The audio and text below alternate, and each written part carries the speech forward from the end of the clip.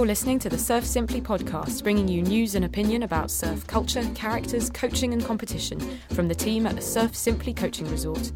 For more about Surf Simply's video coaching courses, go to surfsimply.com. Hello, ladies and gentlemen, and welcome to episode 59 of the Surf Simply podcast. We're recording on Monday, the 11th of June, 2018. My name is Harry Knight, and with me today is Jessie Carnes. I'm back, everybody. Tommy Potterson. Hello, everyone. And Teale Beckenbach. Hi, guys. Jessie, you have big news on many fronts. I got big news. Yeah. Congratulations. Thank you. Woohoo! Yay! I got engaged. Will has asked me not to embarrass him, so I won't. But yeah, a couple months ago we got engaged, so we're so excited. We will be having a wedding in Costa Rica. Very cool. So we're looking forward to that. And another congratulations to us because we bought a property in Pilata. Yeah. Very Awesome. exciting. Ticking all the boxes. Just need the white picket fence now and you're all set. We're all set. The best thing about the property and podcasters, you guys, or listeners, you guys should know, is it's diagonal from where I keep my horse. So more animals by the property, which I'm so excited about. So we'll have the dogs and then the horse in eye shot, which will be really cool. What is your animal count at the moment? Well, it just was one down because we were fostering an animal, but we're 3 dogs, 2 cats, and a horse. It's a lot of animals. It's a lot of lives to look after. Yeah, but it's the property is pretty awesome. So it's a half acre, so it's enough space now for all of the creatures. Does that mean you're going to keep Ozzy with you, or is Ozzy still going to stay just over the way? Ozzy is way too much work. Yeah, so he'll be staying across the street at Carrie's. But it'll come over for breakfast, yeah? Mm-hmm. Sunday brunch with the horse. It's also, the property is right along the reserve, which is really cool. Tommy, you'd love that. That's one of my favorite places here in Nassau is to go along the reserve and check out the birds. Oh man, there's so many. Yeah, and just for you listeners, I'd like to clarify that these are actual birds with wings, not females. Especially all of you British and Australians. Love checking out the birds. Yeah, I'm not next to a nightclub. Called the Reserve. Yeah. Good name for a nightclub. Right. And Teale, you've not done a podcast before. No, I haven't. Our newest member of the team. Yeah, new member of the team, never done a podcast. This is the first one, so hopefully I don't bugger it up too much. I have a feeling we're going to be laughing a lot, listeners. So We are a giggly crew. We've got the occasional lady number 2. Now again, what about you, Tommy? Have we been up to much? Well, since the last podcast, not that much, but since I was last on, quite a lot. Over the break, I went to Mexico. I'm going to talk a lot about that later. And I was there for the end of the surf contest that Asher was in and he spoke about in the last episode. Mm-hmm. But I then stayed on after to do some free surfing and had a great time. But I'll tell you a bit about that later. Very cool. I loved following your Instagram stories while you were there, Tommy. I was like, oh my God, all of the Mexican food looks so delicious. Food was good. The people were great. I found an interesting type of dog that apparently is just in Mexico, the hairless dog. I think they're called solos or something, XOLO. I have no idea. Just no fur, no hair. It's like smooth rubber. It's great. Add him to the farm. Yeah, I wanted to bring one Do home. they have to wear sunscreen? No, a lot of them did have really bad sunburn though. Oh. So surely that means yes, they just do. nobody does. Yeah. Very cool. And Teale, what did you get up to over the break? Over the break, I had my parents come and visit. It was their first time being in Nosara. And so I brought them out and took them for a surf. First time surfing as well. And then we went over to Arenal and I had them hike up a 4-hour hike from the volcano. So that was fun. And then I went into San Francisco and did some running in the redwoods, which I'd never seen those trees before. And they are spectacular. Oh, cool. So it was fun. Awesome. So on the, I know on the subject of your property, Jessie, Will has been borrowing my newest toy. I know. I bought myself a weed whacker. He's so obsessed with it. A strimmer for you English listeners. With all the flying the paramotor, I've been kind of a bit limited up till recently because I've had to fly from the beach and I've had to wait till low tide and make sure all the conditions lined up. And I managed to get permission from a local farmer to use a field. But then the wet season came round and everything just started exploding. And I went out one day with a machete and decided I'd just, trim down the runway a little bit. Turns out it's freaking hard work. Hours later. I was there for like 2 hours and I think I chopped a 50-meter runway or something. Nowhere near long enough. So I then went to the ferreteria and bought myself a petrol-powered strimmer weed whacker thing, and I went back the next evening and just went and just clawed through everything, which is brilliant. When you walk into a field with like a machete, you feel pretty manly, but that is nothing compared to having a big engine, some mufflers on your ears, and just going. I feel like that's a big moment in life when the first time that you get yourself a power tool. Yeah. I feel like the first time you get yourself a petrol-powered tool, that's another step up. I think that's what made Will so happy. He like immediately borrowed it from Harry and brought it to our property and was like skipping around the yard with the weed whacker, just like, look what I can do. I'm not sure that's the approved technique. Very uneven strimming. Yeah, exactly. He basically made a design of like a horse figure in the grass. Harry, how long does a runway have to be?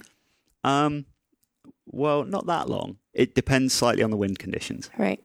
Theoretically, with good wind, I can take off in the 50 meters that I chopped out with the machete. Yeah. If the wind's not very strong, then I've got to run a little bit further. So landing, you don't need very much at all. You can almost kind of spot land on a little spot. But yeah, taking off, you need a bit of leg room and a bit of room for error. So Harry talked Will and I into doing a... Oh, yeah, you guys went paragliding as well. Oh, my gosh. I just want to tell the listeners this story. And we're standing on, like, this hill, and I'm like, where is the runway? Like, where is it? Like, clearly you need way more space than this. And he was like, nope, that's it. So listeners, for reference, it's a paragliding spot, so no engine.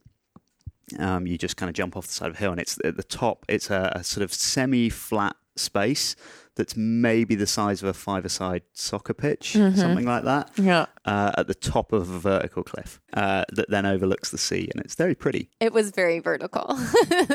So when you have to be when you're tandem flying, you have to be in a certain position when you're running off the cliff. So you have to be like looking forward, but like hinged at the hip.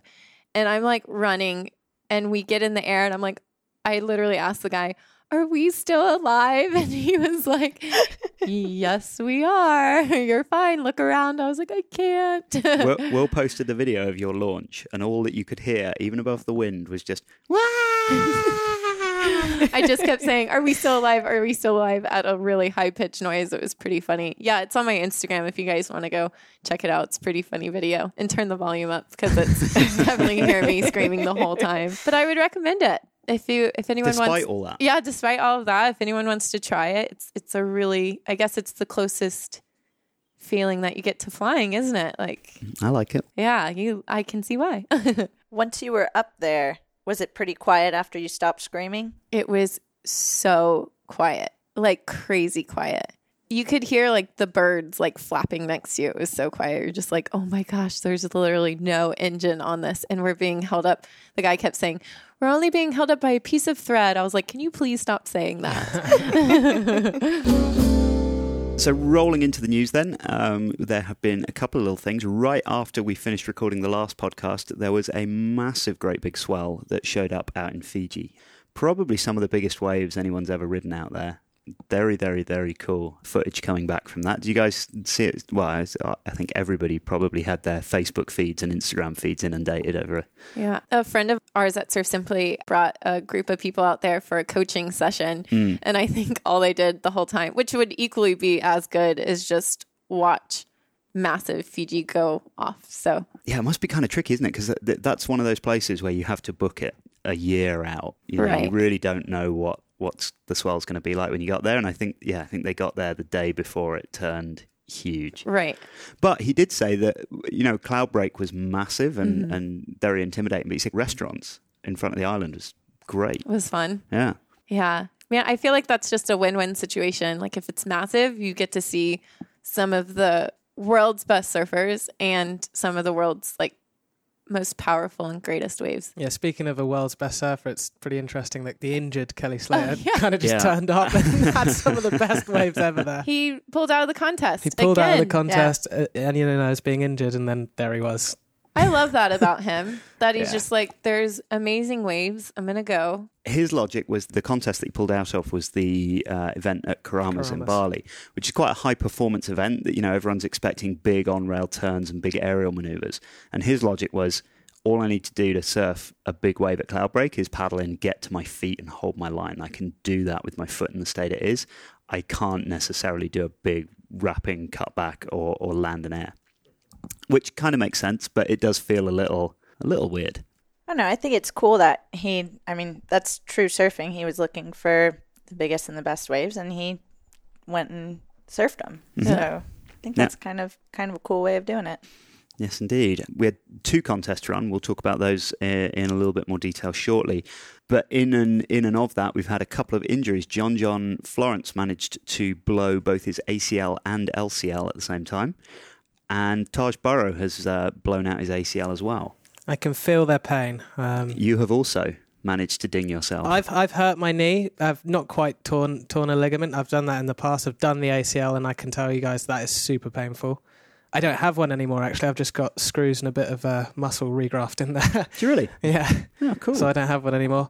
But yeah, I've got a bit of a knee. I hurt myself in Mexico.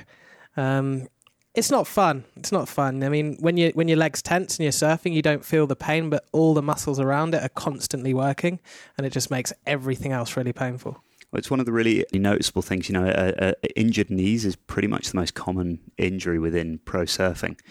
And a huge amount of it comes down. It's one of the things that we teach on quite a regular basis is that you really don't want those feet pointed outwards.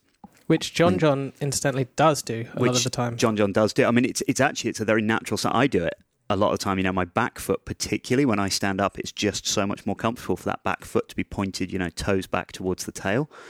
But it means that when you then bend your knees and try and keep your knees close together, it just puts so much torsion through those ligaments, and eventually something's going to go. Yeah, we use that clip of Rob Machado where he has got that back foot pointed out and he's still managing to get his knee nearly touching the board. Yeah, which on a normal human is just too much pressure, and they're yeah. going to give, especially if you're doing big floaters like the John floater and then landing like that. It's just a huge amount of pressure. Well, and Taj's was a floater as well that did it, and Mick Fanning years ago when he blew his was his hamstring, wasn't it? I think. But yeah, for those of you that are wondering, a really good example is if you look at Mick Fanning and Joel Parkinson, who've both had knee issues in recent years and then both gone through quite intensive rehab. If you look at how they use their back foot, they have their back toes pointed more towards the nose of the board.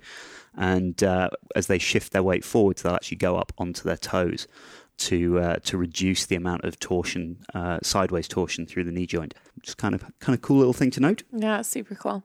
So the WSL has started selling the tickets for the World Tour event at the Wave Ranch later this year. They're very similar to how they sold the tickets for the Founders Cup that Rue was at. Yeah, the tickets for one day is looking like $99. Which I think is the same as the Founders Cup was. And then the 2-day tickets are $150. Mm-hmm. But they have got this kind of huge VIP package, and the more you get, the more you pay, of course. And it's going up to $9,500 per person. And what do you get for that? That's the full-on resort vacation. So you get the full VIP experience plus a room at the Tachi Palace Hotel. And on the Monday after the event, you get to surf the wave for an entire hour with coaching, a locker and a videographer, everything. Wow. Plus, of course, the pre-party and the post-party. There we go. $9,000 for an hour. Is that a lot? No idea. That's taken from surfer.com. And then lastly in the news, the beaches around the town of Anglet in France, which is in the sort of southwest corner just near Biarritz, they have banned the use of hydrofoil surfboards, towed or paddled. And why is that? Well, I think just from a safety perspective, which kind of makes sense. There was someone on the beach with one here in Nassara a couple of weeks ago, and I saw him walking down the beach, and that is a massive chunk of metal.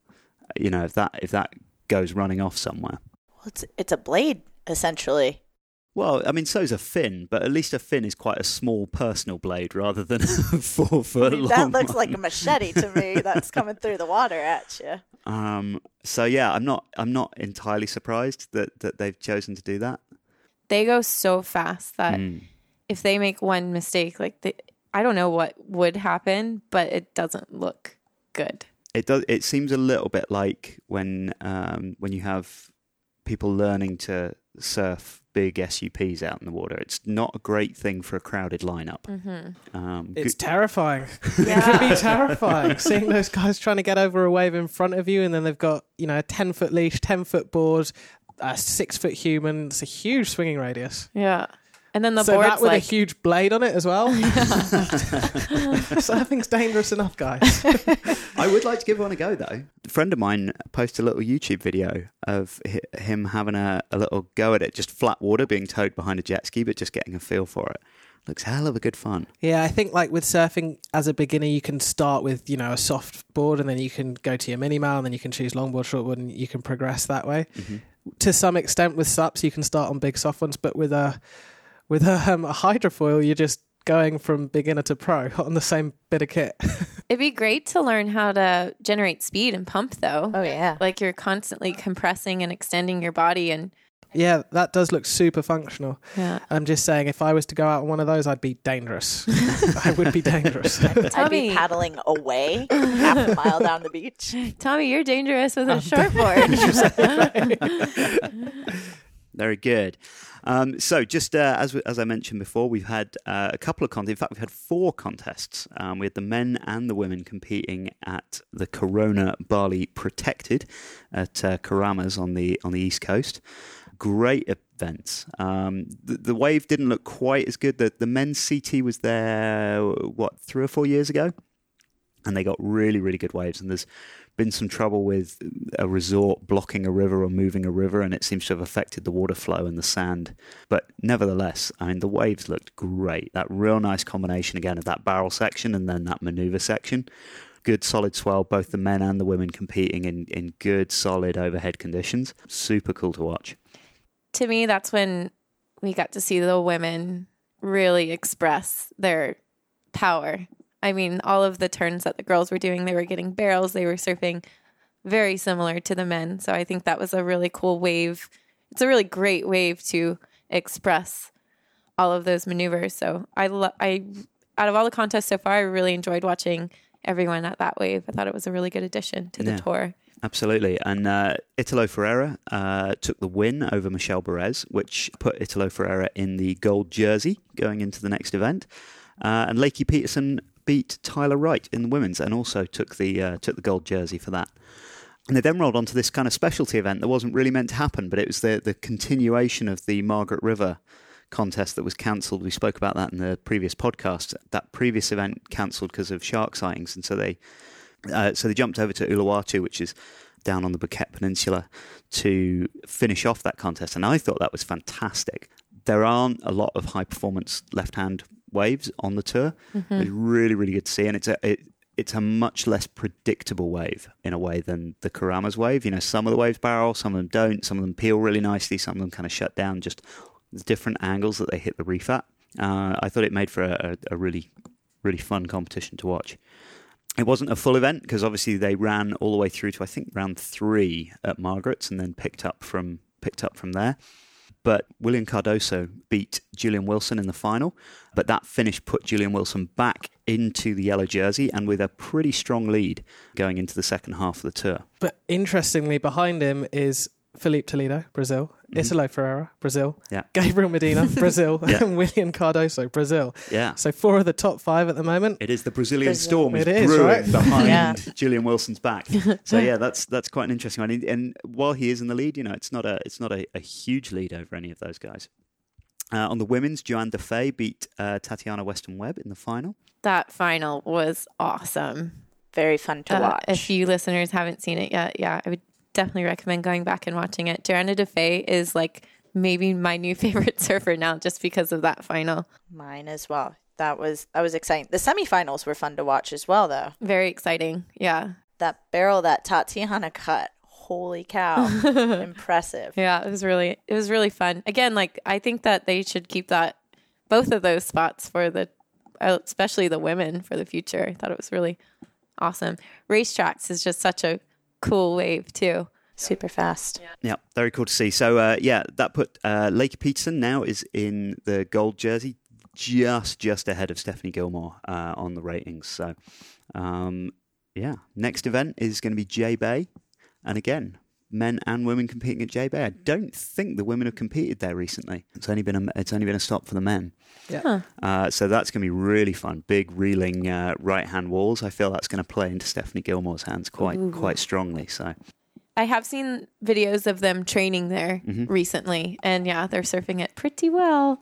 I really hope that they're going to do a revival of that Highline event with the twin fins. Oh, that'd be cool. That was really fun to watch. That I think was one of the best parts of the tour last year. That was a fantastic little event. We've been using a lot of that footage for our coaching clips here at Surf Simply. Just really nice functional stances, hands over rails, like just slowing it down a little bit and using that footage to teach others to, just correct that stance, keep the board on rail and bottom turns. And man, it's just such technical surfing on a twin fin, isn't it? Yeah.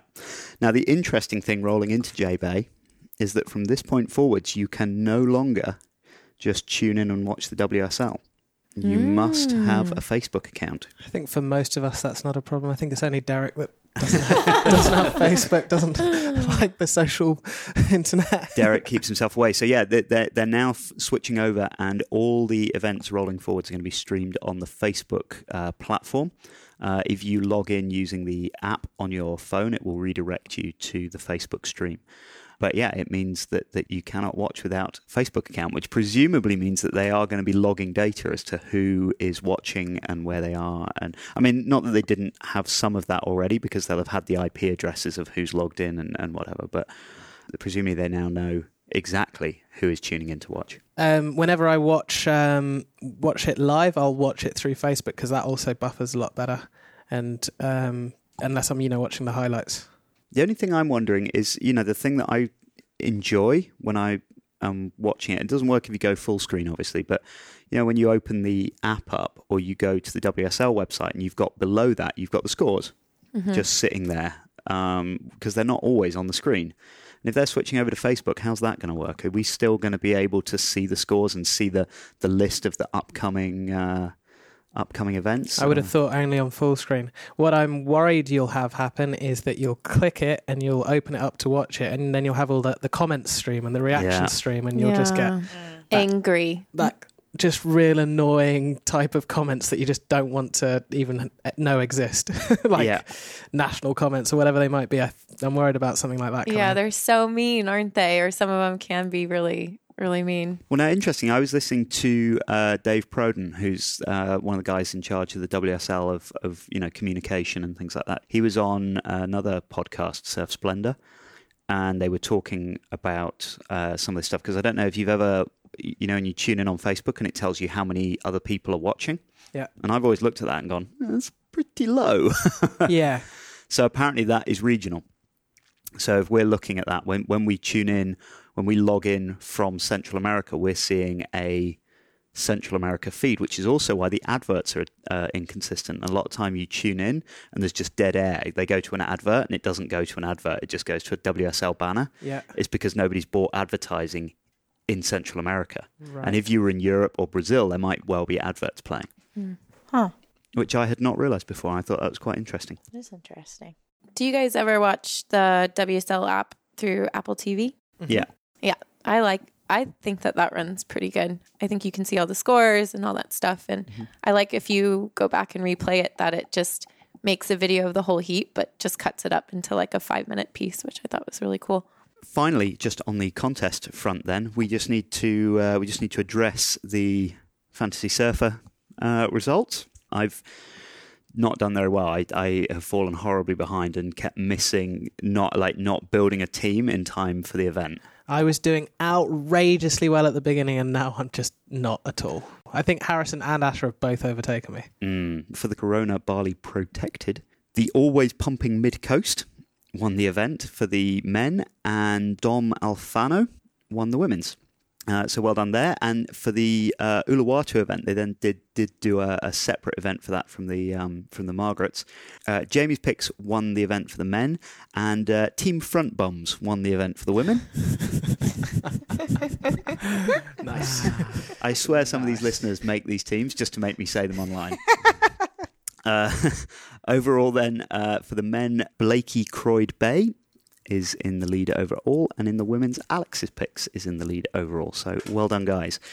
You have a couple of weeks still to put your team together for J-Bay. J-Bay doesn't start until July 2nd, so we've got, what's that, about 3 weeks?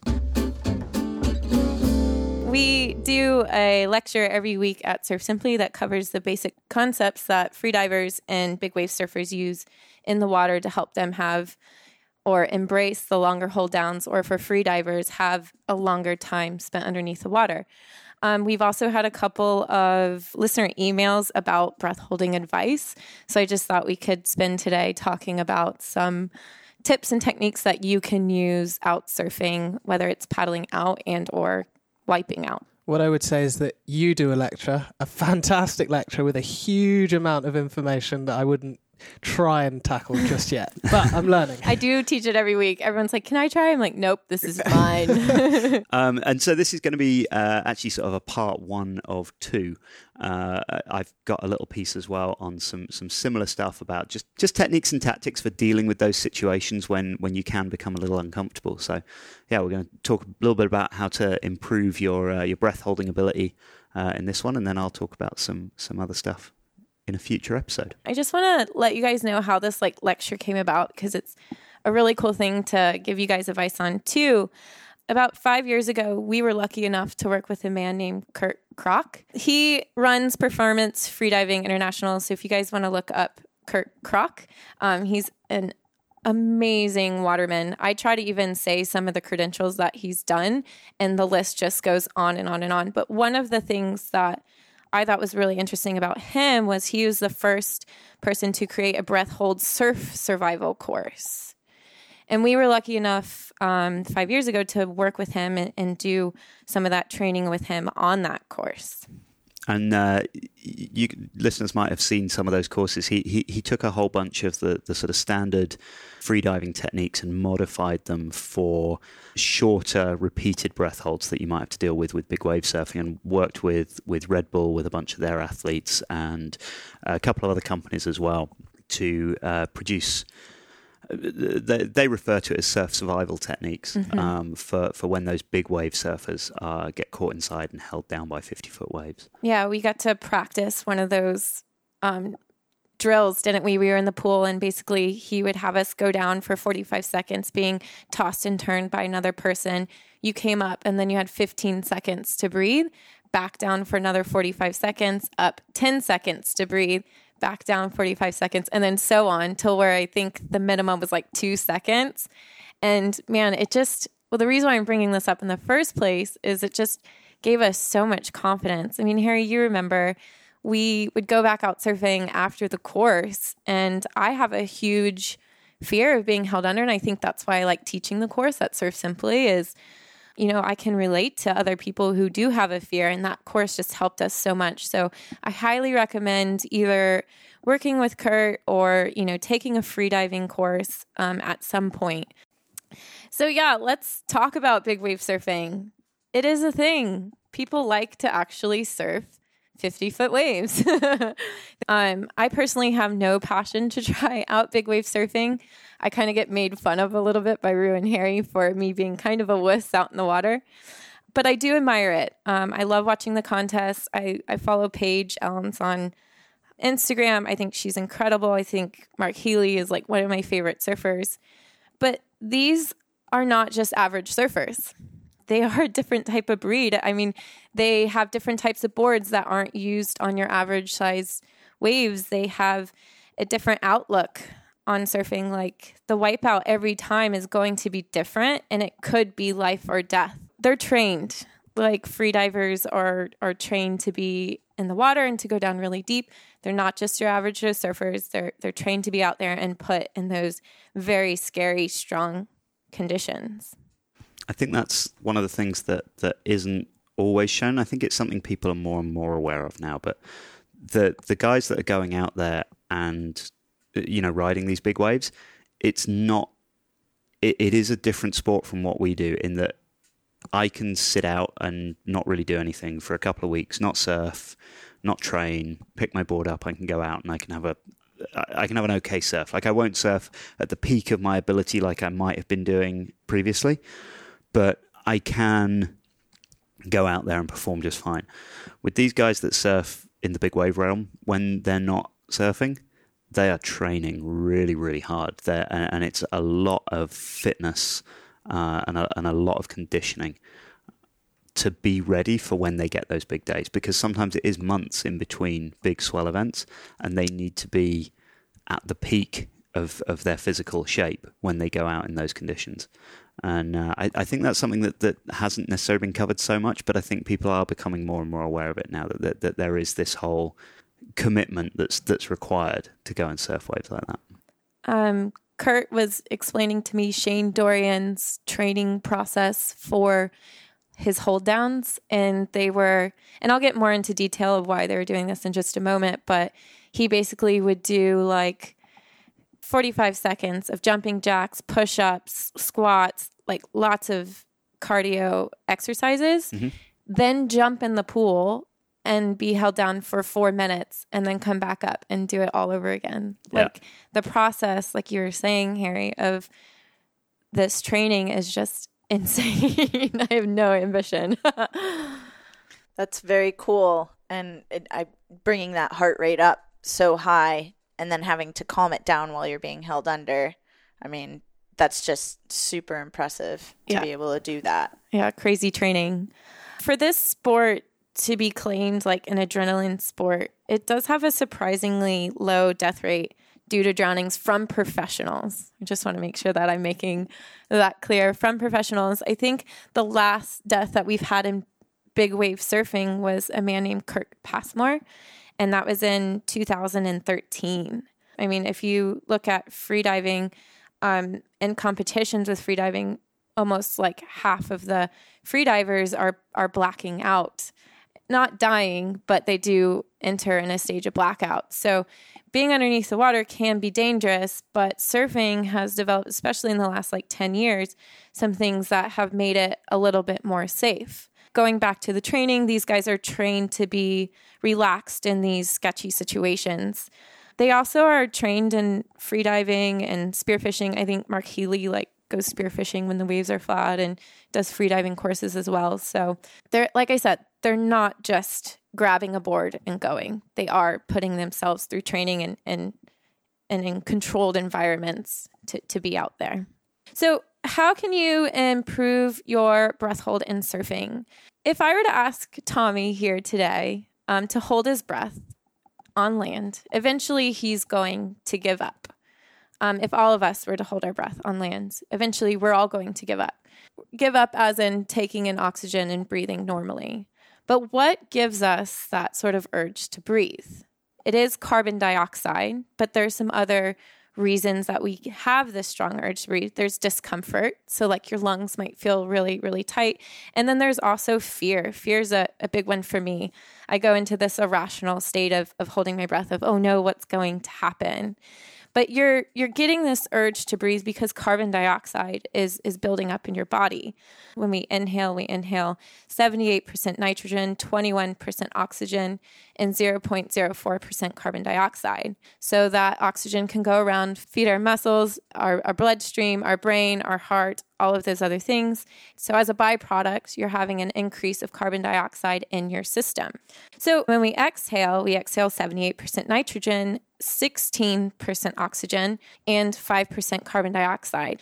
So as that carbon dioxide rises, you're getting this urge to breathe, and then sometimes that can then spiral down to fear and other things. But I like to just go over that term that it's just an urge, and the more comfortable you get with that urge, the longer and or more comfortable you can be underneath the water.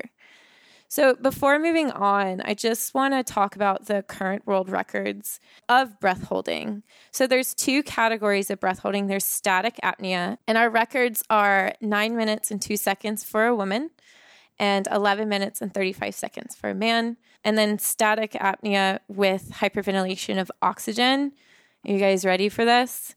24 minutes and 3 seconds. It's pretty insane, isn't it? Yeah. That was done February 2016 in Spain. I don't think I could sit still that long. Yeah, but what they basically do for this competition is they hyperventilate 30 minutes before with an oxygen tank.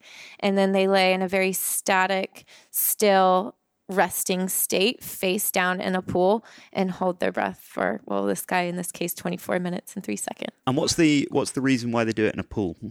We'll go over why it's done in a pool in just a moment because that's quite fascinating. So there's a couple of things that freedivers use that big wave surfers have adapted to help them stay calm and stay down longer when paddling out. So if you're paddling out and you see a wave coming towards you, you can start to prepare for that turtle roll or duck dive, or maybe even a ditch and dive if the wave is really big. You can use something called purging. This is a series of exhales to help get as much carbon dioxide out. Again, carbon dioxide is what's giving you that urge to breathe. So the more carbon dioxide that you're exhaling, the better off you'll be underneath water, the less of an urge you'll have. So it is a very technical thing. When we did our freediving course to get certified or level 1, Bobby didn't even teach us this technique because you're at risk of hyperventilating and raising your heart rate. So there's a lot of videos on like YouTube, on freediving websites that you can practice this. My understanding with it is that with purging, so this is that classic hyperventilation that you'll have all seen, listeners, where somebody's breathing very short, sharp breaths. So the purpose of purging is that you're dumping air out of your lungs quicker than the oxygen exchange can take place in your blood. So you're producing a carbon dioxide deficit within your lungs. There's a bunch of potential problems with it, especially from a freediving aspect. But my understanding is that with a low breath count, doing it for 5 or 6 seconds, right, can give you an advantage with very, very low risk. Right. And then the longer that you do it, you do get increased benefits, but you get the risks associated with it can increase much, much quicker, right, to where you kind of lose the... it becomes more risky than it becomes beneficial. Right, right. If you're paddling out and you're just wanting to focus on like your breath rather than just sort of freaking out, it can help with just calming you down a little bit too. So what you can do is with purging, like I like to tell guests that stay here at Surf Simply, try not to worry so much about the inhale and just worry about getting that air out of your, or that carbon dioxide, I should say, out of your system. You can also do something called a 3-stage inhale, which helps us get more air into our lung by maxing out something that we have called our inspiratory reserve volume. Our inspiratory reserve is the maximum amount of air that you can inhale, and that's 50% of our total lung volume. Our total lung volume can be anywhere from 4 to 6.5 liters on average for male and female. But basically what this is doing is it's allowing us to get more air into our lungs. Now, if you were just to do one big inhale, you're not maxing out that 50%. You're probably getting around 20 to 25% of your air. So by having 3 different sections of your lungs, you're going to get more air in.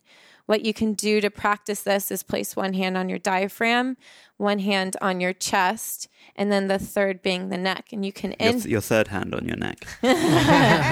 Oh, sorry. So one hand on your diaphragm, one hand on your chest, and then the third would be your neck without any hands there. So what we're really what we're really talking about here is not that you have separate sections of your lungs, but that there are different sets of muscles that control your lungs. And obviously we all, everybody knows about the diaphragm, which is a big muscle that sits in underneath the rib cage, and as that expands and contracts, that draws air into the lungs.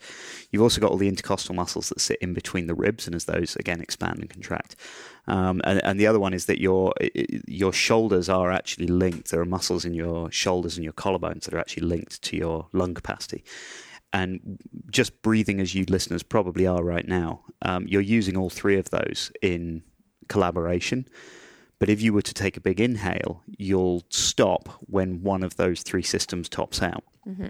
And if you can learn to use them independently, which is kind of what you're saying, Jessie, if you put a hand on your stomach and a hand on your chest, and now try to breathe in and just move your stomach, have no movement at all in your ribs as you breathe in and out, and then try reversing that and try to make sure that there's as little movement as possible from your diaphragm and that all the expansion and contraction is just coming from the muscles between your ribs. If you can isolate those and then use them 1, then 2, then 3, you can pretty much guarantee that you're getting the maximum capacity out of your lungs. Right. I bet yogis are very good at doing this because they can breathe into their legs. Yeah. Yes, that is science. Yes, they can. So this 3-stage inhale doesn't take very long at all, and you can start this 3-stage inhale as the wave is coming in, and before you duck dive and or turtle roll and get off your board, you can have that big breath before going underneath the wave. The other kind of interesting thing about breathing into that first stage, the lower half of our lungs, is there's alveoli found in the bottom half of our lungs, which help with gas exchange. They're in the upper half, but they teach you to breathe into the lower half because there's more clusters of them found down there. It's because your lungs they're conical shaped. Right. So therefore getting more oxygen into your blood and into your muscles. You can see both of these techniques happening in a YouTube clip. I believe Harry can put this in our show notes. I will drop this video into the show notes. Yeah. Sweet. And it's called Mark Healy Caught Inside, and you can see him paddling out at a wave at Mavericks, using that purging that we talked about, as well as that big 3-stage inhale before he swims under a 50-foot wave. So it's quite interesting to see.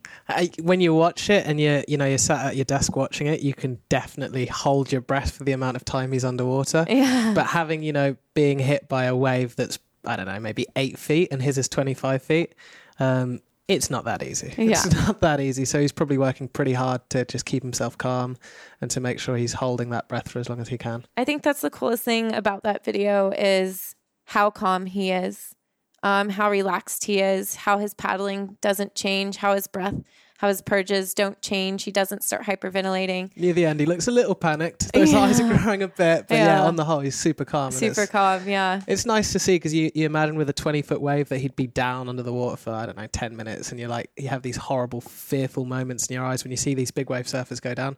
But actually seeing it, it kind of calms your mind a little bit. Right. I don't know. My heart rate's up when I'm watching that. As I'm watching him do it, it keeps on going higher and higher. It's one of the really fun things, actually, with the amount of drone footage that there now is whenever you have these big wave events. When they've had the Big Wave World Tour events, particularly the one that was at Jaws a couple of years ago when it really was big and there were guys getting washed over the falls and held down. I actually went back and watched a ton of it, and the longest hold down I could find. And this was when it was happening live. Mm-hmm. It felt like a long time, and you were thinking, oh my God, where is this guy? Where is he? And eventually he'd sort of pop up in the white water and one of the skis would go and pick him up. But the longest I got was 14 and a half seconds. Yeah.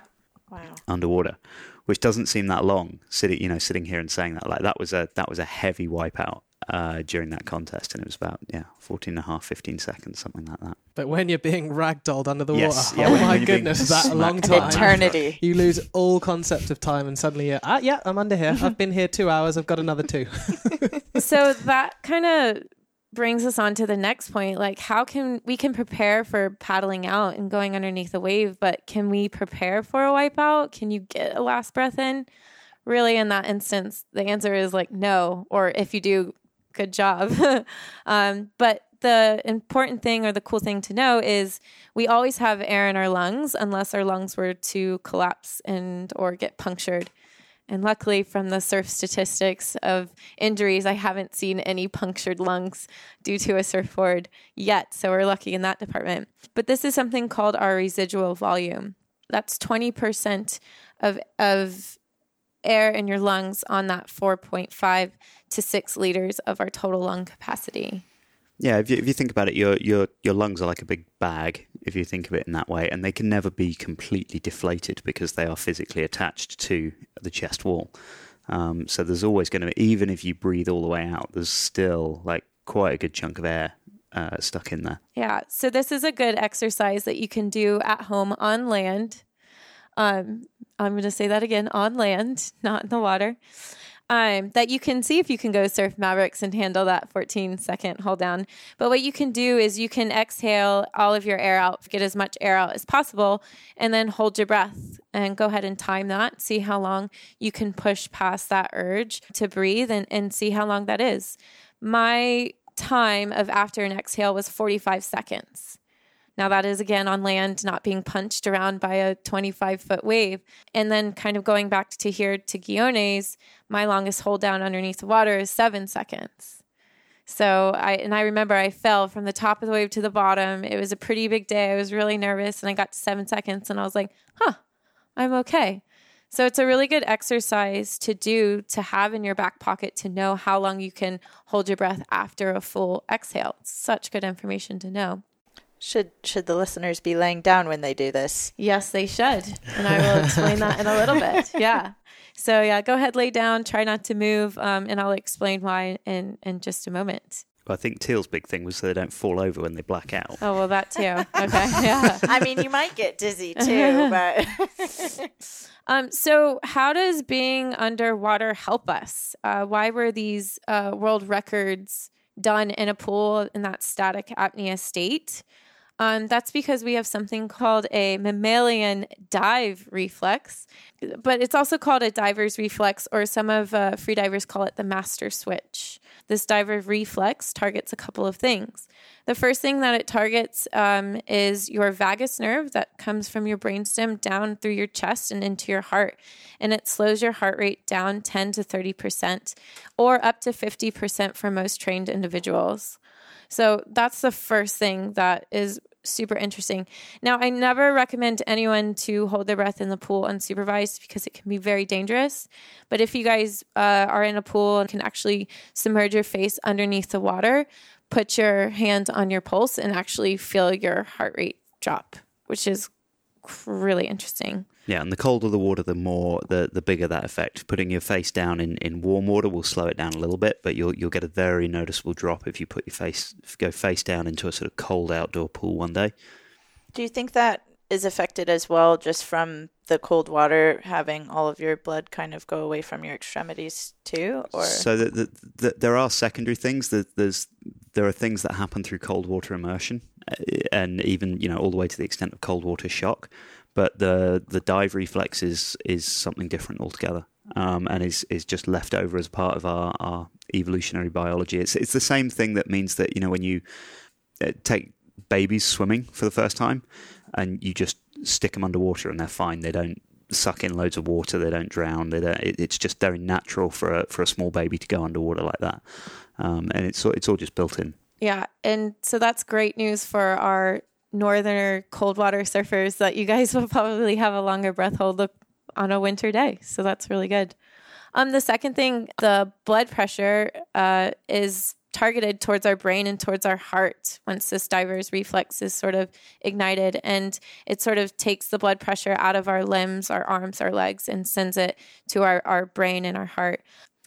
Okay, so there are different physiological sensations that might happen while you're underneath the water, and one of them are convulsions or contractions in the diaphragm and in the throat. You might feel this on land while practicing a breath hold, and you also might feel it on a longer hold down underneath a wave, a gulping in the neck. That's completely normal, and again, that's your body reacting to that carbon dioxide building up. The more you get comfortable with those contractions and convulsions in your diaphragm and in your neck, the better you will be. They're just signs and signals sending from your nervous system to your body saying, hey, there's so much carbon dioxide. We need to get oxygen in. How long after those convulsions start do you have before you're like, oh, I really do need a breath? So everyone's different. So just to give an example, my first contraction that I get is 30 seconds, and I get it in my throat. So it's not exactly every single time, but it's roughly around 30 seconds. And then once like a minute to a minute 15, I start to get them in my diaphragm, in which your belly is just sort of jumping up and down. So everyone, reacts to carbon dioxide a little bit different and has different timings of when that stage one of blackout can occur. The other thing that happens to mostly free divers, and I don't know if there's been records of that I've heard of, at least, of surfers experiencing this from being held underneath from a wave, but there's something that it's called a spleen release, essentially. And basically your spleen, after a certain amount of time and depth underneath the water, releases oxygen-rich blood back into your system. And again, that's due to that diver's reflex, which is super interesting. For free divers, I've read a couple books and articles. They almost get a sort of euphoric feeling after that spleen release happens. And it usually happens when they're heading back up to the surface. But it is a really cool thing to know that your diver's reflex allows your body to give you more oxygen just by releasing blood back into your system. So that's really, really interesting.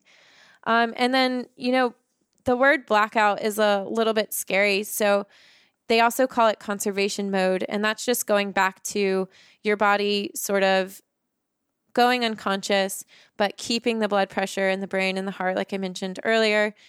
So when you black out or go into conservation mode, basically your vocal cords stop any water. They sort of tie off and stop any water from going down and entering in your lungs, which is really cool. So when you pull someone out of the water, they should have little or no water found in their lungs. So let's talk a little bit about once you're under the wave, what to do, what are some tips and techniques.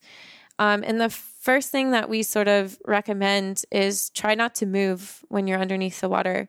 This is because muscles require energy for movement. We get energy from the food that we eat, and that gets broken down into a digestive process. That then gets turned into a certain type of sugar called glucose. Glucose gets turned into ATP, which is adenosine triphosphate, through cellular respiration. So when we're underneath the water, due to this process, any movement as a byproduct is going to create carbon dioxide. And anaerobic movement is going to create a little bit of carbon dioxide and lactic acid. So essentially what I just said is the more you move, the more that urge to breathe is going to get stronger and stronger and stronger. The best thing that you can do, or what I do when I'm underneath, is, well, one, relax, try not to move. Tommy and I were talking about what songs we sing underneath the water to keep us calm. I go back to some Jurassic 5 rap, and I notice that my rapping gets faster and faster and faster and faster. Yeah. Come on into the song, come on. You can open your eyes if you're surfing a really clear, beautiful wave. If you don't wear contacts, of course, because those might get ripped out. I would say opening your eyes really, really helps. It just puts this sense of calm in your body. You can clearly see where up is and most of the time you can clearly see where up is and where down is, and that really helps as well. Yeah. I like counting. I'm a big fan because I know I have like 45 seconds before I have to start to worry about anything. And once I get to like 6 seconds or 5 seconds, I'm like you're up already, right? Yeah. So that's super comforting. Some things that you guys can do to practice at home, and we teach the clients at Surf Simply, the guests at Surf Simply in our lecture, is we purge for about 5 to 7 seconds, and then we move right into the 3-stage inhale. After the 3-stage inhale, you can hold your breath and then go ahead and time that, and you can get a sense of how long your breath hold is. Just going to say this again, make sure you're not doing this in the pool, that you're doing this on land, like Teale said, laying down so no one gets hurt. Also, laying down helps us just not use energy and more oxygen. I've found it very cool sitting in on your lecture when you first do it and you have people hold their breath before they do any of the exercises. Mm-hmm. And then after they go through the exercises, the drastic change of the amount of time that you can go without breathing is significant. Yeah. And I know that a lot of people come out and they're just like, I didn't know I could hold my breath for that long. They were doing it for a minute and then they go to 2 minutes and 15 seconds. Yeah. Just by changing up and doing the exercises. What's really cool is like people with like a lower resting heart rate usually have like a longer breath hold because 15% of oxygen consumption comes from a higher heart rate. And so like people who naturally have that lower heart rate tend to hold their breath for like up to 3 minutes, like in the classroom, which is really, really interesting. But yeah, it's really cool. I think it is one of the fun things that the more you do this, the easier it gets. Right. When we did the course, a few years ago with Kirk, one of the things he was saying is, those little contractions that you start to get, the little gulping sensation or your stomach kind of wobbling around a little. Just relax, just get used to it. Don't worry about it. It's fine. It's just a natural physiological response to a buildup of carbon dioxide. And as soon as you start getting comfortable with that, it's amazing how far people can push themselves. You're listening to the Surf Simply podcast. As I mentioned earlier, over our most recent break, I headed out to Mexico, a place called Saladita in Oaxaca. I was going to go and, see the last day of the contest that Asher was in, the Mexilog Fest, but he convinced me to, book an earlier flight. So we got to hang out for a couple of days. At that point, it was in the last 16. So some of the best surfers really were still surfing, and it was incredible to watch while the contest was on. And then when the contest wasn't on, you'd paddle out, and there was, including the women, there's about 100 of the best longboarders in the world there. And wave after, the way this wave works, it's like a conveyor belt. It's just wave after wave of amazing surfing. And if you're too tired to surf, you kind of just paddle out in the channel and you just sit and watch. And each time you see someone on a wave, you're just like, I didn't know that was possible. I didn't know people could do that. So for the most part, I was watching. Of course, you guys know me. I did get some waves. I got a few. I got lots pictures. of waves. And it got to the point where on day 2, I was exhausted. And I had my camera with me, and I decided, well, you know what, I'm gonna film this. This is a pretty unique opportunity, seeing this kind of surfing, and this is a lot of the stuff we coach, and we can see it done in a multitude of different ways. So I took my camera down, and I was on the beach, and I was filming. I didn't have a tripod, so very wonky filming, and I got together all these clips, and I was like, wow, this is great, and I just kind of threw a couple of them up onto my Instagram. And then the next day I was in a restaurant just using the Wi-Fi, and I look up and some guy saying, "Hi Tommy, my name's CJ Nelson." And I was like, "Oh, I know who you are." So I was kind of like a bit taken aback and a bit flustered. But after I calmed myself down and we got chatting, he actually invited me to hang out with him and go surf some different waves. And I was like, and I can also film you if you like. And he was like, yeah, cool, we can film some stuff. There's some really exciting stuff that I've been working on in my own surfing, and I want to put it out to the world. So it came to that we went and we surfed some different spots. We surfed at Saladita as well. I spent a lot of time filming him. It meant that I also got to meet the Roxy team, which was pretty exciting. A lot of very good surfers there as well. And yeah, so on the final day, hanging out with CJ and his friends, he invited me back to his house. He's got a place there. Him and his brother share a house there, and we had some breakfast. And he's showing me all these different boards he's got there, and this is just one place he hangs out, and he's got a multitude of boards. He's got boards everywhere. We're talking about fins, and I got the chance, to ask him for an interview for you guys, for the listeners, because for me, he's one of my favourite surfers, and he always has been. But also for us to just have his take on longboarding and on how the contest was run, and it was a really, really interesting interview. After he'd left, for the rest of my time there, I bumped into some of our ex guests, and current guests. They're going to come back. Cheryl and Leon. Hi guys, I know you guys listen to the podcast. Hey guys. And they were also surfing fantastically at that point when they arrived. The surf was pretty big, so it was just like we were talking about. It was pretty daunting, but it was great to see those guys giving it a really good go. So yeah, here's the interview. I'm sorry, listeners, I was a little bit nervous at first. Hopefully, I warmed into it, and you can listen to it and enjoy it. So welcome everyone. I'm here in Saladita. I'm in the house of CJ Nelson. It is. Well, it's my brother's house. It's called Casa Trim, and this is where I stay when I come here. Yeah, it's a beautiful house. How long have you been coming here? First time I came here was in the late 90s, so I don't know how many years ago that was, but quite a few. And you've been coming to this house? You've had this for that long, or has he recently built this? We actually bought this from a friend who lives in Texas. He built it as a vacation home, and then he kind of got over being here, so we got it. Good find. Yeah. Yeah, it's a nice house. What made you first come to this place? Actually, an older guy who still lives here named Tim Dorsey. He was like a 60s Waimea Bay kind of like North Shore pioneer surfer. And he ended up here, and then in the 90s, he sent a message to a friend of mine, or maybe my friend sent him a message asking about this area. We were doing an article for Longboard magazine, and this was the spot. So we came here, and it was way different. There was nobody here. There's no houses. Lourdes was, whom's like the princess of the point here. Her family owns it. So when we came here, she was like the only person here. And the wave still as good, or was it? Yeah, the wave looked the same, and I flipped out. I was like, holy crap, I found the place, and back then I never thought like, oh, I'm going to get a house here someday or whatever. It all kind of organically happened. But I knew this was a place that I always wanted to return to. Yeah. I've been here like a week and a half, and 2 or 3 days when that wave just links up the whole way along the bay. Mm-hmm. It's pretty incredible. It is. It's a special wave. It's not the best wave in the world for a shortboard, but for a kind of a traditional longboard, it's a really good wave. So how long have you been here this trip? This is 7 weeks or something. 7 weeks? Yeah. So you've been living here?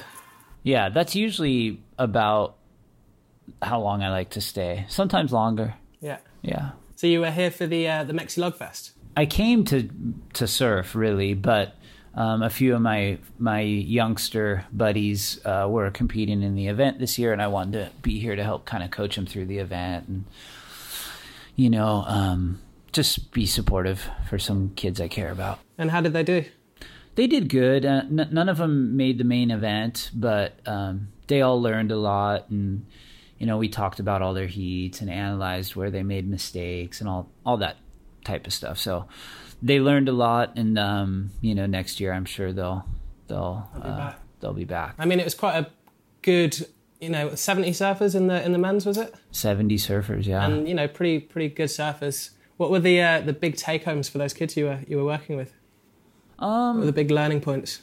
Competition is so different than just expressing yourself on a surfboard. There's so much mentally that goes into it, from maybe getting intimidated by some of the better guys during free surf sessions, or, not being aggressive enough in a heat to hold your ground and get those set waves you need. There's a lot of, you have to be strong-minded to do some of these things, and, it's hard, it's hard for some of these younger kids to put the whole package together. They're great surfers, and they have their competitive moments where they do good, but like to consistently bang out heat after heat after heat, there's a little bit of an art to it, In the first part, you were surfing against everyone. Right. First 3 rounds. How did that format work? Just top 2 waves over 3 heats, and then added up, and the top 16 went through. So each surfer surfed 3 heats, yeah, and they were all surfing against each other, essentially. Yeah, basically. So it's a cool format because you get to surf more than one time rather than coming down here and losing in your first heat. But in my opinion, I'd rather it be that old-fashioned way. I don't like these courtesy heats, because you're kind of like, well, who am I surfing against? And like, does it matter if this guy's doing good in my heat, or, what am I watching? Yeah. I'd rather just like get in the ring and personally bang it out, and so not my format choice. And also, surely if you have a heat when there's good waves, you're kind of through, and if you don't, yeah, it's got nothing to do with your surfing and how you surfed in that moment. Exactly. Very interesting. You didn't enter? No, I've, last year winning both those events at 43 years old with, all the people in the event were like half my age. It was a good time for me to just exit with my head held high. It was really rewarding, coming to this special place that I've loved for so many years, and being able to end my career here. Just wasn't going to happen again that way. And I recognized that when it happened, and I just knew that was great, and I should step down. So I have. So that's the end of competing. That's it for me, man. I'm done. Wow. Okay. It's a shame, but what's next? For me, another reason why I wanted to stop competing was because I'm just sick of riding these traditional heavy, like the boards we have to ride in these events are basically 60s recreations. And I've been riding those boards for so long, and I feel like I've really gotten everything I can get out of those boards. And just to be the complete surfer I want to be, I just got to stop. I mean, I can ride those boards from time to time, but I want to expand my horizons, like the boards that you've seen me riding on this trip. I've been watching you surf pretty intently. You've been surfing very differently. I've seen you do maybe 1 or 2 nose rides in the last couple of days. Yeah, and I'm consciously trying to not nose ride. Nose riding is so one-dimensional, and if you take off on a wave and you're like, oh, I'm looking for a nose ride, you're not surfing. Yeah. And nose riding, it feels good, but it's almost like sometimes I feel like people do it for the spectator. It's not for the pilot, right? And so I really want to take my surfing and personalize it and really make it about me, not anybody else watching it. So moving in this direction, I think, may not be so rewarding for the fans, but I feel like I've given a lot. You've given to the fans. Yeah, and it's time for me to take care of me. Oh, well, that's great. So you see this as a sort of a new chapter in your surfing, but also in your life? A new chapter just to ride equipment I just want to be free. I don't want people to be like, oh, you got to ride a single fin in this event, or you got to ride 50-50 rails, or it has to be 20 pounds. No, dude, no. I just want to do what I want to do. And, hopefully people can respect that and look at it and still enjoy watching my surfing and my other journeys. And just for me it's rewarding. It's already rewarding. It's been 3 weeks and I feel like I've grown as a surfer, leaving those boards behind. Oh, that's refreshing to hear. So with this kind of new branch of your surfing, have you started using different equipment? Totally. I'm riding boards that aren't designed around nose riding. I'm riding fins that are specifically designed for my body weight and turning. Hand foils from Chuck Ames, Volan fins. And I'm riding, boards with edge in the tail, flatter boards. Mm-hmm. Are these all boards you've been shaping yourself, or have you been working with other people? I just work with shapers. I never really wanted to be somebody who's stuck in a shaping room, but I have great friends that are amazing shapers, and I enjoy working with them on ideas that I have, So, yeah, I'm riding totally different equipment. And it's been a lot of fun. Immediately changing my life. Talk to me about fins. I've had a lot of discussions, as the competition was going on as well, about the different kinds of fins. What are you trying to use at the moment? Well, it all goes back to Nat Young, in the 66 world titles when George Greeno was like, Nat, I'm going to put this fin, this tuna looking fin on your board. And, everybody up until that point had kind of been riding these really kind of swept back, thick foils and D fins and pivot fins and just not getting anything out of them because they're just kind of designed around pivoting and nose riding and really surfing the bottom of your surfboard. But when George made that fin for Magic Sam and Nat's board, it was like, oh, this flexes. It's called biomimicry. It's like taking something in nature and applying it to, something that useful, like you were taking a leaf and making a surfboard template out of it or something. But so yeah, Nat did it and won the title. And that was actually the first time anybody rode a longboard and just really focused on turning. And that fin is basically the same fin I'm riding today. It's a Greeno 4A or a Greeno Stage 1. And it's helping to turn a lot better? Yeah. I think that it's probably the most prolific fin in surfboard history, Anybody who puts that on their surfboard, their board's going to work better. Mm-hmm. I don't know what you think, but I feel that with this traditional movement that we're having at the moment, slowly but surely everything is going to start changing back towards being able to turn boards more, being able to get more out of each wave and each different section on the wave. Like if some guy, you know, who's an intermediate surfer is like, I just want to get a log, you know, chances are he's going to get on that thing and it's going to look really cool under his arm and on top of his car, and, you know, it's going to be a real cool fashion piece. But if you want to get out and make waves on it and really surf, it's not going to happen. Yeah, I couldn't agree more. It's not going to happen. I think it's time in longboarding to put function first. You know, it's been fashion first for the last 8 years. And that looks really cool on paper and on Instagram.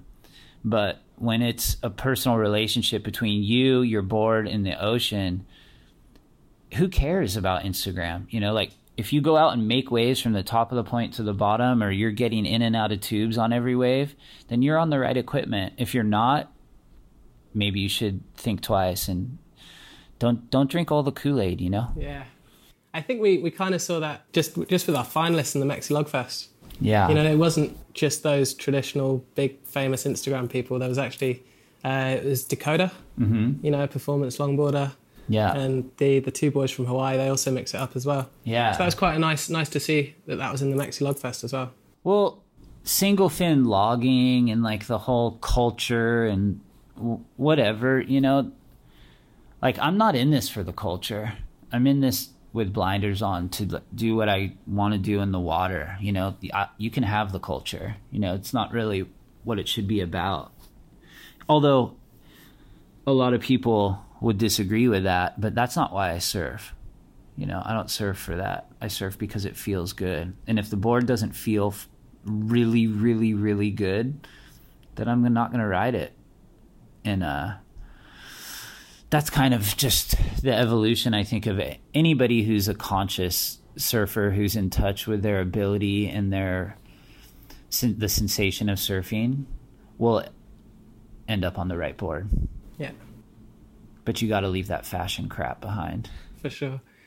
So you're about to go to the airport. What's the next step for you?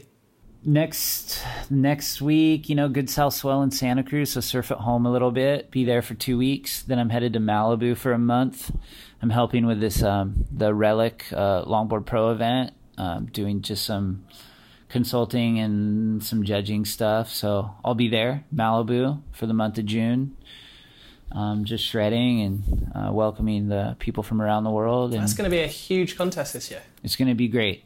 Yeah, it's enormous. It's great to see them, you know, including all kinds of longboarding as well. Yeah, we really wanted to just give a platform to the whole, you know, population of longboarders. You don't want to just... It's kind of... We've been divided, you know, for so long between single fin, traditional, high performance, and... You know, if you take a small sport like longboarding and then you break it in half, then it's even small. Then it's like a very small group of people. Yeah. If you can kind of combine it all, it's just more eyes on everything as a whole, you know, on our sport. The competitors being mature and like unifying it. And, you know, you don't have to like the way people surf, but don't dislike them as a person because they surf that way. Like, at least get to know them, you know, and you know, don't make judgment calls on the way people surf, you know? Like, there's a lot of people that I wouldn't want to surf the way they surf, but that doesn't mean they're not beautiful individuals and dear friends of mine. Yeah. And I think that we've kind of been taught to judge each other in longboard surfing, and not, you know, just because you're riding a super light 2+1 doesn't mean you're my enemy. You know, you're still my brother. We just choose to do different stuff, you know. No, I think that's a really good, positive message for everyone. Yeah. So with the Surf Relic, how did that contest come about? How did that start? Just a good friend of mine from Los Angeles he was really tired of kind of watching longboarding be the way it is, and just wanted to see what would happen if we could unify some crew. And he reached out to me, and I helped out. And there's some other great people behind it, and he's just a good guy. And he's really, you know, there's no money in this for him personally, or anybody working on it, it's a labor of love and just hoping to make the situation better. Yeah, well, the best of luck with that. Thank you. It's going to be a huge event.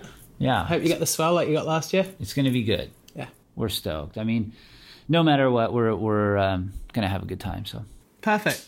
Thank you very much for your time. Thank you for your hospitality and for hanging out and surfing for the last couple of days. Absolutely. And it's been a pleasure. Right back at you. Cool. It's been fun. Thank you.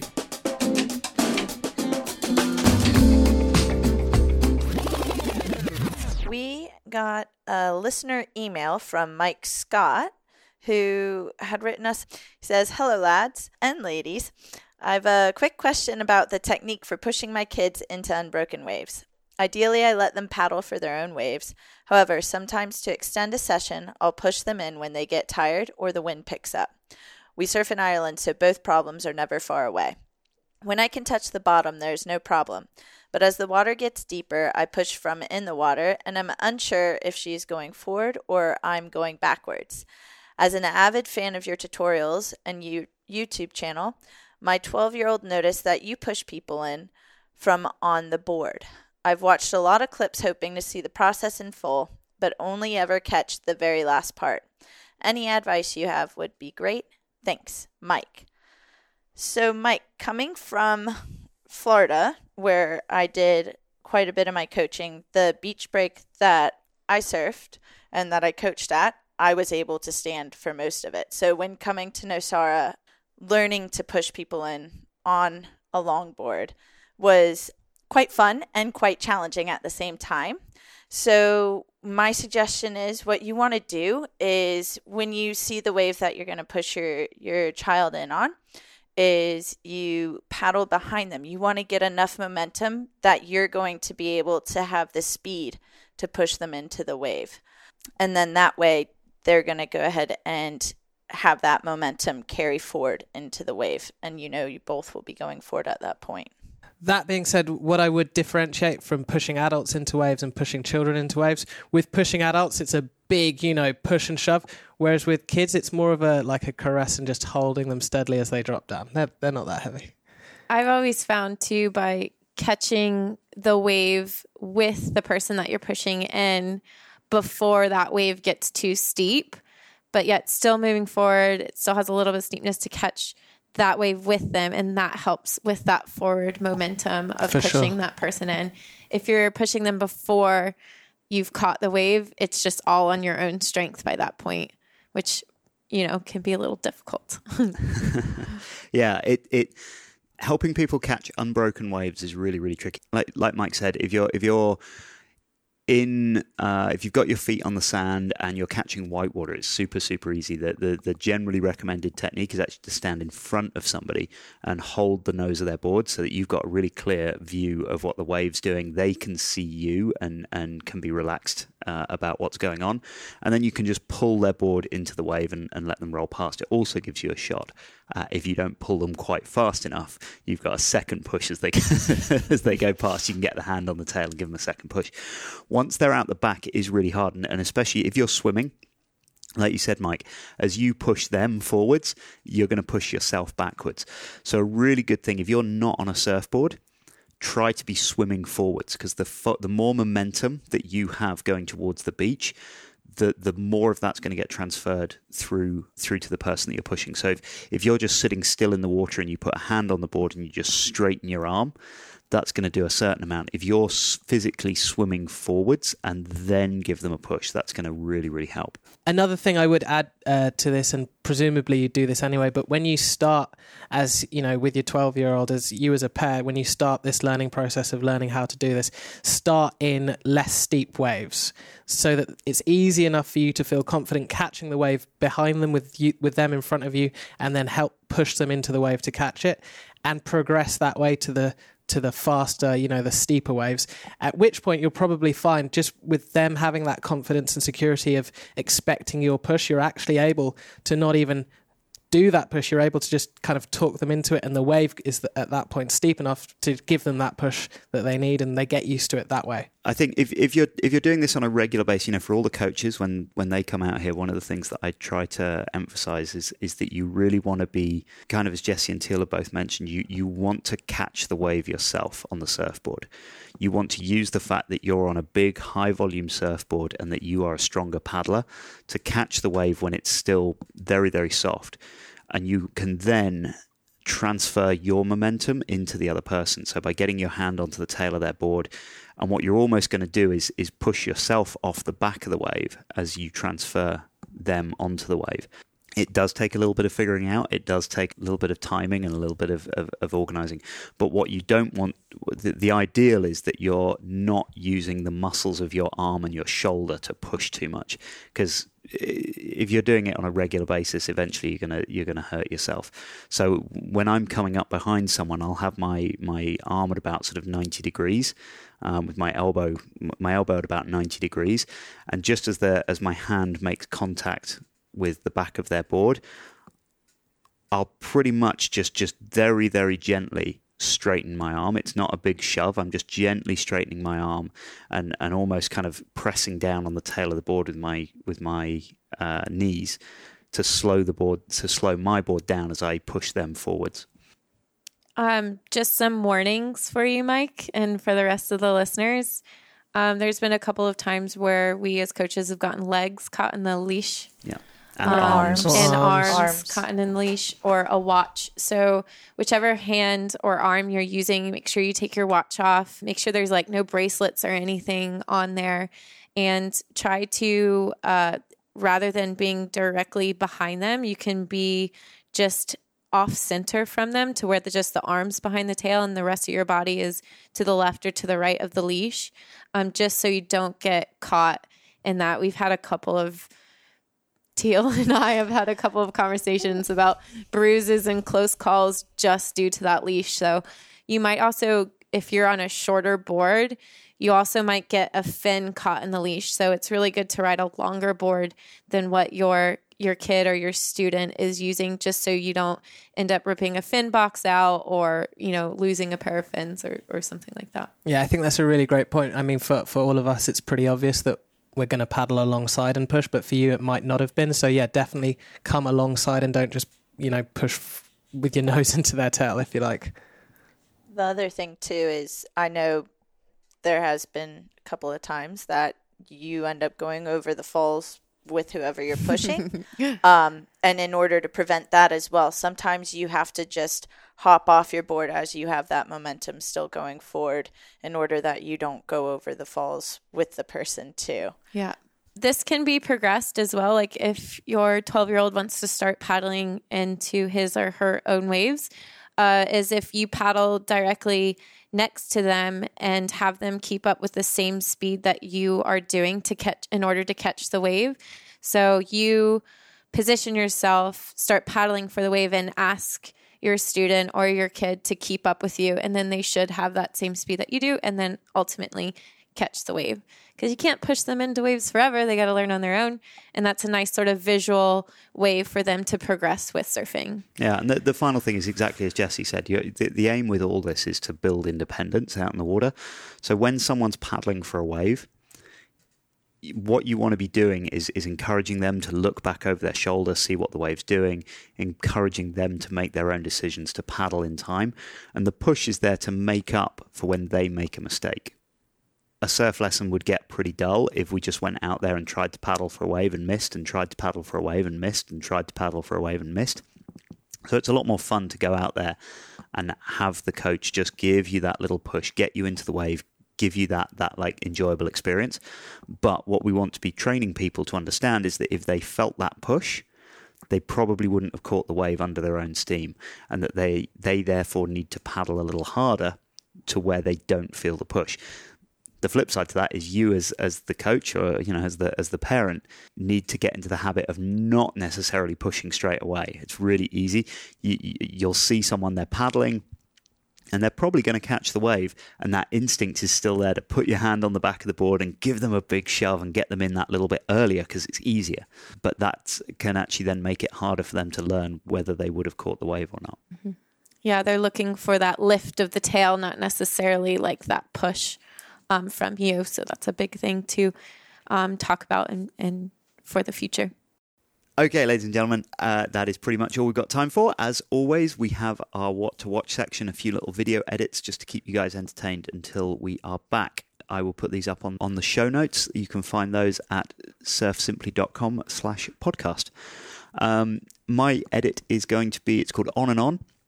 It is Peter Davery's edit from up in Canada somewhere. I like his surfing. I think it's really cool to see someone surfing that high performance in 5mm of rubber and boots and hood and gloves and all the rest of it. But I also just think that coastline, whenever I see his video edits, that coastline just looks so beautiful. It's somewhere I'd love to go and explore one day. So anyway, yeah, that's my little choice. Jessie? I have a what to read. Ooh, so just, how sophisticated. I know. So just an inspiration of the breath hold chat that we talked about today. Teale and I both have read a book called Deep by James Nestor. As have I. Oh, and Harry. I can't read. We'll give it to you in audiobook. It's a perspective of a guy who knew nothing about freediving and walked into the freediving world and wrote a book about it. It talks about how people found out about the diver's reflex, what freedivers do in competitions, how freediving's used for learning about sharks and dolphins. It's a really beautiful book. You can also hear an interview with James about the book on our good friend Shelby's podcast, Wild Ideas Worth Living, which, if you're interested in this sort of thing, she does some pretty cool interviews with lots of people that do outdoorsy sort of stuff. If you want to watch something, we have our freediving course from 5 years ago on YouTube. Oh yeah, that's pretty funny. It's so funny. All of us 5 years ago. So it's on YouTube. It's just called Surf Simply Freediving Course. Tommy? So those of you who listen to the podcast regularly won't be surprised to hear that I'm recommending some Brazilian longboarding again.